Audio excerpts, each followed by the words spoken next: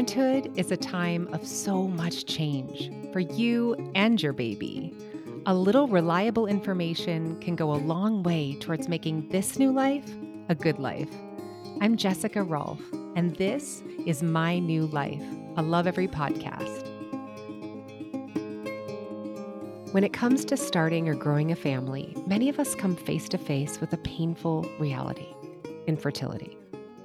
Even if you had an easy time conceiving, it doesn't guarantee subsequent pregnancies will be just as easy. And problems in men's bodies are the cause of around half of all infertility. Does that statistic shock you? That could be because women of childbearing age are bombarded with marketing for expensive fertility supplements and treatments, while men remain largely in the dark about their reproductive health. Women's lifestyle choices, like what they eat, drink, and use on their bodies, are scrutinized and judged, yet sperm is influenced by the same lifestyle factors. Here to educate us on fertility for both men and women is Leslie Schrock, top-selling author of The Modern Guide to Pregnancy, Bumpin'. She now has written a second book called Fertility Rules. Welcome, Leslie. I couldn't be happier to be back on this podcast with you. Well, I've loved reading your book, and I am so grateful you're taking a science-backed, empathy-led approach to this really important topic around fertility. So can we get down to the basics? Could we get a summary, a high-level summary of some of the surprising things about understanding your own biology, understanding male and female biology that people often don't know who are trying to conceive? Well, there are very basic things like people don't understand that a woman is born with all the eggs she will ever have, and men regenerate sperm around every 3 months. So while, for women, unfortunately, there are very limited things that you can do once you begin to get a bit older and, chromosomal abnormalities happen in eggs. Men have age-related fertility decline too. That's another big surprise, but there is a lot that men can do to improve their sperm supply because they regenerate it so frequently. I think the other thing that you alluded to in the introduction is that we don't give enough weight and power to male fertility. It is really important. Speaking to all the women out there, how many of you have been on Instagram or TikTok lately and somehow it knows you're trying to conceive or you're pregnant or whatever state you find yourself in? But does your partner get ads like that? Are they targeted in the same way ever for male prenatal vitamins or fertility improvement programs or detoxes or cleanses? Probably not. Because the truth is, male fertility has lived in the shadows for far too long, and women have been forced to bear the brunt of infertility for far too long. And so, I really hope this book helps change that conversation and brings men to the table because it's long overdue.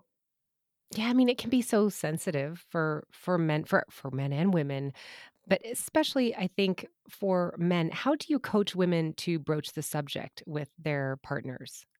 It is really hard because we sort of conflate virility with a man's self-worth. And it's been that way for a long time. I think we've always had these kind of cultural beliefs around sperm. Even sperm's first researcher was kind of afraid to talk about it because he thought, educated people would find talking about it gross. It's still a very taboo subject. It's still very much considered kind of a gross thing to talk about when in reality, it's just biology. A lot of the researchers and experts in this area that I spoke to and interviewed in the writing of this book emphasized how information and history and context and empathy is so important for men. Most men do not find it funny. They just want information. They want facts. That is what drives the most impact and respect. It is really difficult to talk about. I mean, one of the incredible things that I've experienced, no one has any secrets from me anymore. So a lot of the time I'm the first person to find out somebody's pregnant before they've even told their husband. But is that men will come to me now and say, it was me. The reason we had to go through IVF with our second baby was because my sperm parameters were off. And like we had no problem the first time, but the second time something was off and there was, I tried, but there was nothing I can do. And so I think we just have to get to a place where this is not so wrapped in identity and it's got to be normalized because it's about half. A third is women, a third is men, a third is unexplained or a combination of both. You write in your book that sperm concentration and total count have dropped more than 50% since the 1970s. That is so surprising. Like, what is behind this drop? That depends who you ask. Sperm is a biomarker. It is an indicator of a man's overall health. And so if sperm counts are dropping, clearly something sinister is at work with men's health overall too. They already live 5 years less than women. They have more chronic conditions and comorbidities. Men are just unhealthier than women. That's just the reality. They access healthcare services, far more infrequently. And so we don't know. We think it's BPAs and phthalates. That is one of the very common, assumptions. But I think that we still need a lot more research. There was an update to that study that was originally done in 2017, published, showing that it's actually a global drop. So it's everywhere. So clearly, it's probably exposure to chemicals. I think it's a lot of things: food sources, inactivity, sedentary lifestyles, also THC. So I think we'll probably get into what hurts sperm later, but if you are trying to conceive and you're a THC user, men, you need to stop. Yeah, so let's talk about it now. I mean, you mentioned endocrine disrupting chemicals, you mentioned THC, you mentioned lifestyle factors. Can we double click on what men can do to enhance their own fertility? Yes. So the first is book a preconception appointment. Just go to your primary care doctor and go over your list of medications with them. Go over what you're taking because, for example, there was a study done on metformin, which is the most common drug used to treat type 2 diabetes, showing that when it was used in the 3 months before a couple conceived, that it can cause genital birth defects in young boys. There is just so much we do not tell men because they are not, their drugs are not labeled with reproductive health warnings for men the way they are for women. But metformin is one example. THC, like cannabis products, are not labeled to show that they hurt sperm parameters. Propecia, male hair loss products, can also cause a decline in sperm quality. It's very specific, right? Like you've got to go talk to your doctor about the drugs that you are on, have that conversation. Everybody's health conditions and the kind of risk reward ratio of continuing a drug regimen versus getting off of it, you've got to work with a provider directly to make those decisions. But aside from that, I think there are easy things men can do at home. With endocrine disruption, stop microwaving food in plastic. Stop storing food in plastic, use glass. Just minimize your exposure to it. For women, we know that retinoids are not a good idea when you're pregnant. It's not really even a good idea when you're trying to conceive. You should just let it all clear your system. Really, men, stop cycling a lot. Go see your doctor. Don't microwave in plastic. Get active, Mediterranean diet, like these very simple things that we kind of know. And to build on this, a lot of men are looking at their testosterone levels and saying we're seeing drops in testosterone. And so I think a lot of people are assuming that boosting testosterone levels would make a man more fertile. But why is this not the case? This is not the case because too much testosterone actually drops your semen parameters. So this is another reason that steroid use is such a problem. And a lot of men lie about it too. And it's really sad. Steroids have really become common for aesthetic purposes. This is another thing that's so wonderful about the relationship that you can have with a medical provider if you're honest, which is that they can help. They can help you taper off. They can help find other ways. You've just got to go into these appointments and be honest. But I think incredibly difficult. It's all tied up in appearance and masculinity and virility, and it's very complicated to unravel. So we've talked a lot about male fertility. What about female fertility? What can women do to enhance their fertility? Women can do so many of the same lifestyle moves that men do. And actually, I really encourage couples to do this together. It's way more fun when you have an accountability buddy. Diets stick more, activity sticks more when you do it with another person. But the truth is, it's similar. Get some activity going. Find an exercise that you like. Go for walks. You don't have to do yoga. If it's not for you, it's fine. But really, maintaining a moderate level of activity is the thing that you want to do first and foremost. Mediterranean style diet, great. Please do not do cleanses and detoxes unless you need a hard reset in the months before you try to conceive. Caloric restriction is not what you want because it can cause anovulation, which basically means you will not ovulate and you cannot get pregnant. So, moderate activity, Mediterranean diet, get some sleep, hydrate, all of the things that everyone tells you to do anyway. I think we make it incredibly difficult for women to feel successful when it comes to improving and optimizing their fertility. I think we have all these fad diets and all these supplements.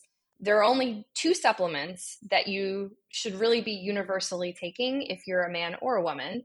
And the evidence on one isn't even that great. So there's CoQ10, which there are no side effects. If you want to take it, be my guest. The evidence is fine, but there are no side effects, unlike many other kinds of supplements.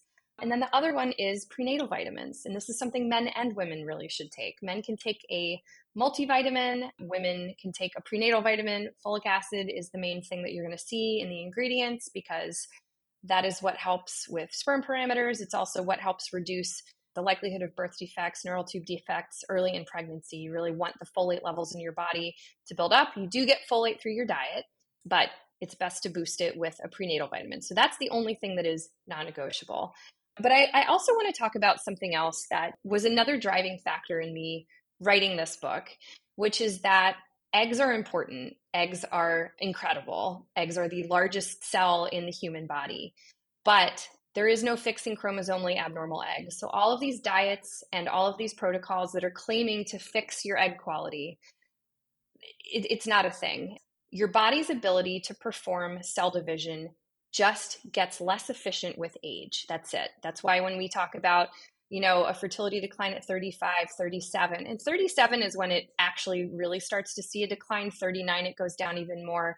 And into the 40s is when it gets tough. And it's just because your body is just not as good at doing that job anymore. So the reasons that most problems happen with eggs are errors during meiosis. So eggs start as these little primordial cells in the ovaries, immature oocytes, and then they take about 3 months to mature. And during that time, there is a split of the chromosomes, and sometimes it is not even. But there is nothing you can take and nothing you can do other than optimizing your overall health to make your body better at that process. And someone who is 24 is going to be much more efficient at doing it than someone who is 44. And I really come at this with a very personal struggle, which is that I've had 3 losses. It was a moment in my life that really changed my trajectory in a lot of ways. It's so helpful and encouraging to hear your personal story. Thank you. And you shared this experience with your early losses. Do those statistically impact subsequent fertility? What meaning do we make from a loss? I had 5 total pregnancies. I got pregnant the first time we tried, 4 out of the 5 times. These are the stories we hear. These are the stories we hear from people. One miscarriage does not mean you're never going to conceive again. Once you've experienced 3 in a row, that's a condition known as recurrent miscarriage. It is very rare, but no, miscarriages do not affect your fertility. And what about secondary infertility? Talk to us about how frequently that happens. Is there any insight that you can provide? One of the conversations we have a lot when it comes to infertility is people assume it's you just can't get pregnant. Well, there's also you can't stay pregnant. And then there's the assumption that this only happens to first time parents. Primary infertility, which is infertility that occurs with first time parents, is just as common as secondary infertility. Secondary infertility means you have an existing child or children and you cannot get or stay pregnant. So there are some couples who get pregnant no problem the first time, and then they need, a little bit of help, whether it's medication or IVF the second time. The opposite can also happen, which is fascinating, which is that perhaps the first time you did need IVF and then you conceive spontaneously the second time. We don't have enough research to understand it. It is possible, it's not a guarantee, but there's a lot of mystery around exactly why one couple will get pregnant once or need assistance another time. And some of it can be linked to lifestyle changes. What percentage of the population did you say is affected by secondary infertility? It is about 11%, much higher than many people believe to be true, but it is. Let's talk about breastfeeding. So, related to secondary conception, what about women who are trying to conceive while they're breastfeeding? What's the impact on conception around breastfeeding? Breastfeeding does suppress some hormones in your body, even if you're, now 1 year old or 2 year old or however old your child is still breastfeeding. Like breastfeeding signals to your body that you're still feeding a human, and maybe pregnancy should not be on your mind. Doesn't mean you're not ovulating, doesn't mean you can't. Okay, and now I want to switch and talk about Clomid and IVF and what can you tell us? So many friends and so many people that I know have gone through 3, even 4 rounds of IVF and had success, and it's just a huge celebration. So I want to say this to all of the listeners here who are going through this challenging time that, hang in there. It can work and it can be such a joy when it does. Can you tell me about the science on these methods? What do women in particular and parents, hope to be parents, not know about these methods? Where's the nerdy edge here? There are two different timelines to seeking help if you are not getting pregnant when you're trying. If you're under 35, you take a year and then you seek help. If you're over 35, it's 6 months of not getting pregnant to go seek some help. One thing that a lot of people assume is that you jump straight to IVF. There are many medications and many things that you typically try before you do IVF. So, one of them is intrauterine insemination. 6 tries, I think, is the average to get a live birth. There are medications that you can take. There are now at home kits. Frida just came out with a kit for at home insemination. Mosey Baby is another one if you want to do a kit instead of having sex. This is a thing that a lot of people don't talk about, right? Which is that when you're experiencing infertility and you're timing sex around ovulation and the fertile window, after a few months, it begins to feel like a job. And a lot of parents and a lot of prospective parents just feel like they can't do it anymore. Sex has lost, the allure, and it can be really hard. And as someone who's been through it, I can absolutely tell you that it's difficult. Like you're not always going to be in the mood. It's not always easy to like muster up some enthusiasm for it after you've been through so much. And anything else that you can share with people who are going through IVF of what you uncovered in your book that was surprising? One thing that I was surprised by and that continues to surprise people is that, it's 3 cycles. 3 cycles is the average to achieve a live birth. It very infrequently works the first time. And a lot of it is just because there's so much we don't understand. And the technologies are pretty new. Louise Brown was the first IVF baby. She was born in 1978. And things have gotten much better since then, but this technology has only been around for, 40 years. So we have a lot of work to do. There are some really incredible companies working on improving things using AI, using robotics, really trying to abstract away some of the more mechanical bits of the process today. But we're still a work in progress, and I think until we see a huge leap forward again, it will continue to be for most couples, 3 cycles, which is very expensive and out of reach for so many people.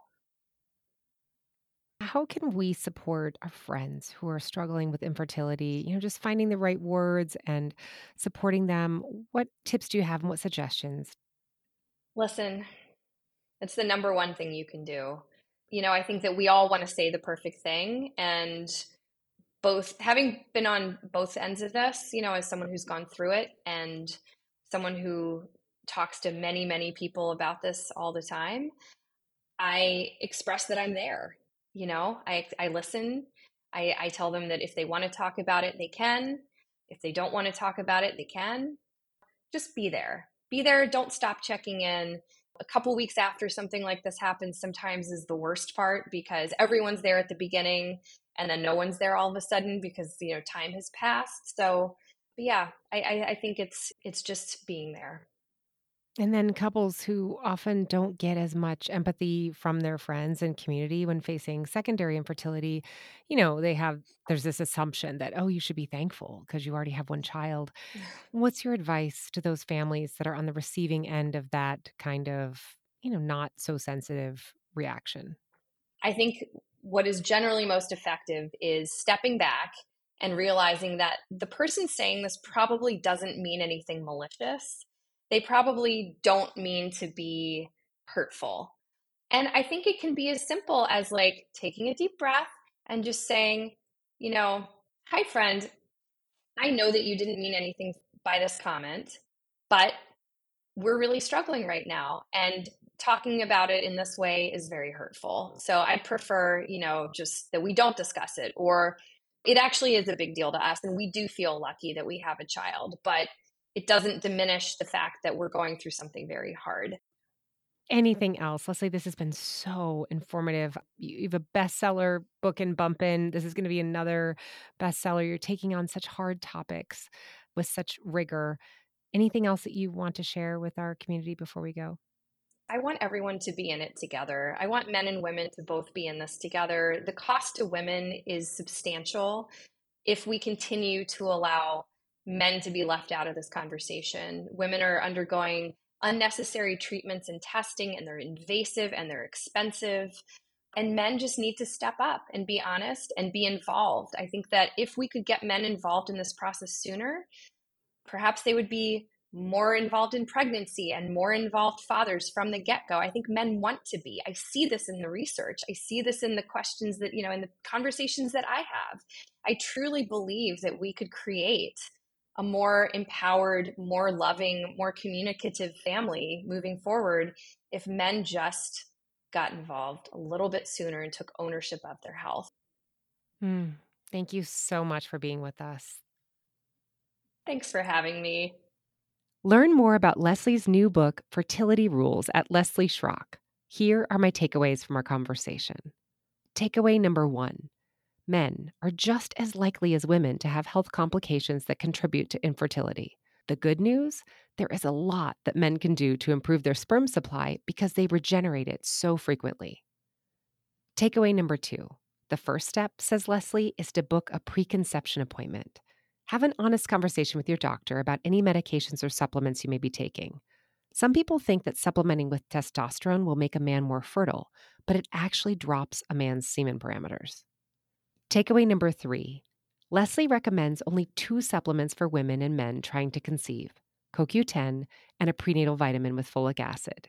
She cautions women away from products that claim to regenerate your egg supply, which is actually not medically possible. Focus instead on optimizing your overall health. Takeaway number 4. It takes an average of 3 IVF cycles for a couple to have a baby, but fertility treatments rarely start there. Leslie spoke about kits for at-home insemination as well as timed intercourse as a first step you can try at home. Takeaway number 5. While breastfeeding shouldn't be relied upon for birth control, if you're breastfeeding and trying to conceive, your body is not going to put its best foot forward to facilitate a second pregnancy. This is because the priority is feeding the human, relying on your milk supply. Takeaway number 6. When supporting those who are experiencing infertility, Leslie reminds us to listen. There is no greater gift. You've been listening to My New Life. If you think this episode might be helpful to a fellow parent, please share. If you'd like to learn more about the topics discussed on the show, head over to lovevery.com. That's LOVEVERY.com. Be sure to sign up for our weekly child development emails. I'm Jessica Rolfe. Thanks for listening.